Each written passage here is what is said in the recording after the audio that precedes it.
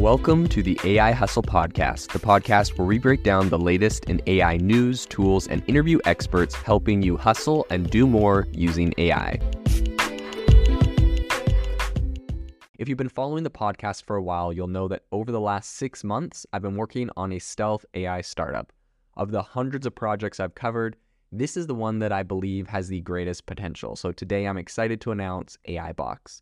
AIBox is a no-code AI app building platform paired with the App Store for AI that lets you monetize your AI tools. The platform lets you build apps by linking together AI models like ChatGPT, Midjourney, and 11 Labs. Eventually, we'll integrate with software like Gmail, Trello, and Salesforce, so you can use AI to automate every function in your organization. To get notified when we launch and be one of the first to build on the platform, you can join the waitlist at aibox.ai. The link is in the show notes. We are currently raising a seed round of funding. If you're an investor that is focused on disruptive tech, I'd love to tell you more about the platform. You can reach out to me at jaden@aibox.ai. I'll leave that email in the show notes. I think the first thing to talk about here is that in the very rapidly evolving landscape of LLMs, Google and OpenAI have, of course, emerged as the main two titans here. I mean, we have people like Microsoft that obviously play heavily in this field, but right now they're outsourcing a lot of that to OpenAI. So at the end of the day, it's kind of Google and OpenAI. There's a couple others. These are the two big ones. But each of them have their own kind of distinct advantages and strategies. So a few years ago, Google released the Mina model, which temporarily was, the winner of the world's best language model. So that was back when we were comparing it with OpenAI's GPT-4. So Mina actually had 1.7 times greater model capacity, and it was trained on 8.5 times more data back then. And this is actually pre-COVID. So Google engineer Noam Shazer, he had a prophetic internal memo that said, quote, "Mina eats the world," and it kind of highlighted the increasing integration of language models into daily life and also kind of the dominance in globally deployed flops, which is floating point operations per second.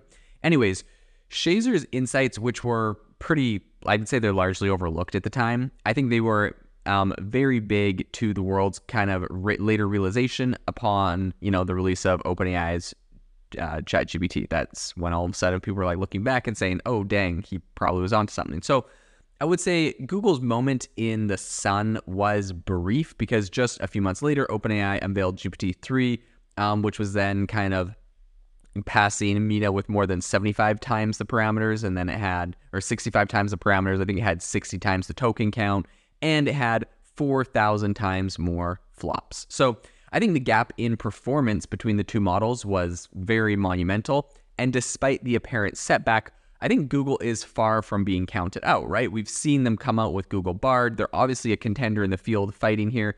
But according to internal projections, Google's ongoing efforts, especially with its Gemini models, are set to outperform the total pre-training flops of GPT-4 by 5x by the year's end. This is absolutely massive. So I think this path is also clear to exceed this by 20 times by the end of the following year. But then again, of course, OpenAI is going to have to come out with something by then. So I wouldn't really I wouldn't put too much speculation into, what their latest things are going to do in a year's time. So this is all thanks to Google's really robust infrastructure build out. So the question remains, right, is whether Google's going to deploy these models publicly without compromising their creative abilities or their existing business model. But I think, it's not just about Google and OpenAI. I think the broader landscape reveals a very significant divide between the GPU rich and the GPU poor. So essentially, these are factions in the machine learning world.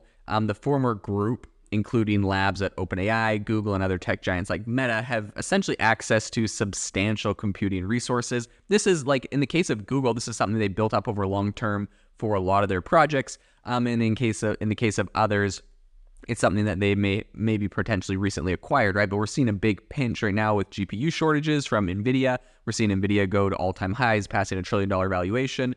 And so it's kind of this moment where if you have it, you have it. If you don't, you don't. You got to try to build it up. I mean, even Elon Musk at this point, I think, has just bought and is about to put online like $250 million worth of GPUs from NVIDIA to help training. I think they're A100s, if I'm not mistaken.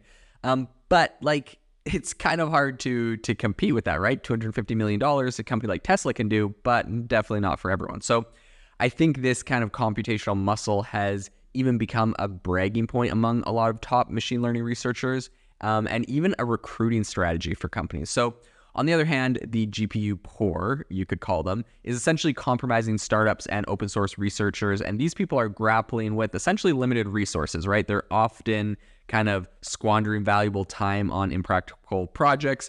And I think that these constraints significantly limit their ability to compete in a landscape that is rapidly scaling up. So in the midst of all of this, NVIDIA, with its really extensive offering in cloud services and supercomputers, has become a very critical player. Effectively, it's just eating the lunch of more resource-constrained companies like Hugging Faces, Databricks, and Together.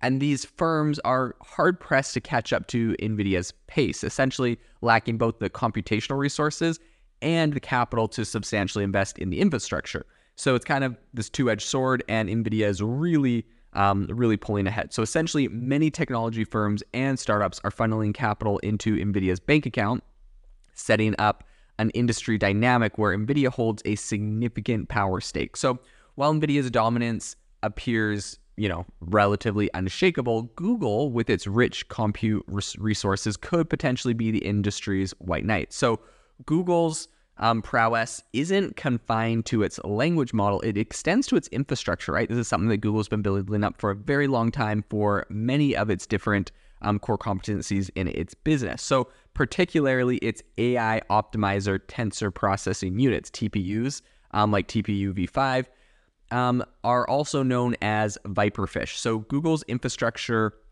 efficiency could be its trump card in this whole situation, essentially allowing it to rapidly scale up operations. So therefore, while the spotlight often shifts between individual advancements in language models, I think the real game changer might be infrastructure. With Google's really relentless pace in building out its AI capabilities, I think it may very well reset the playing field, challenging not just OpenAI, but also potentially loosening NVIDIA's tight grip on the market, right? Because if Google can come out and essentially offer companies the ability to train models with much, much less compute, all of a sudden it diminishes the need for everyone to go out and buy hundreds of millions of dollars in NVIDIA chips, right? Essentially, we're able to just train it for that's a lot more efficient. And this really should be a positive to the economy. Like, this should be something everyone is supportive of because it's great for the environment, it's great for energy consumption, it's great for a lot of different reasons to be able to be more efficient.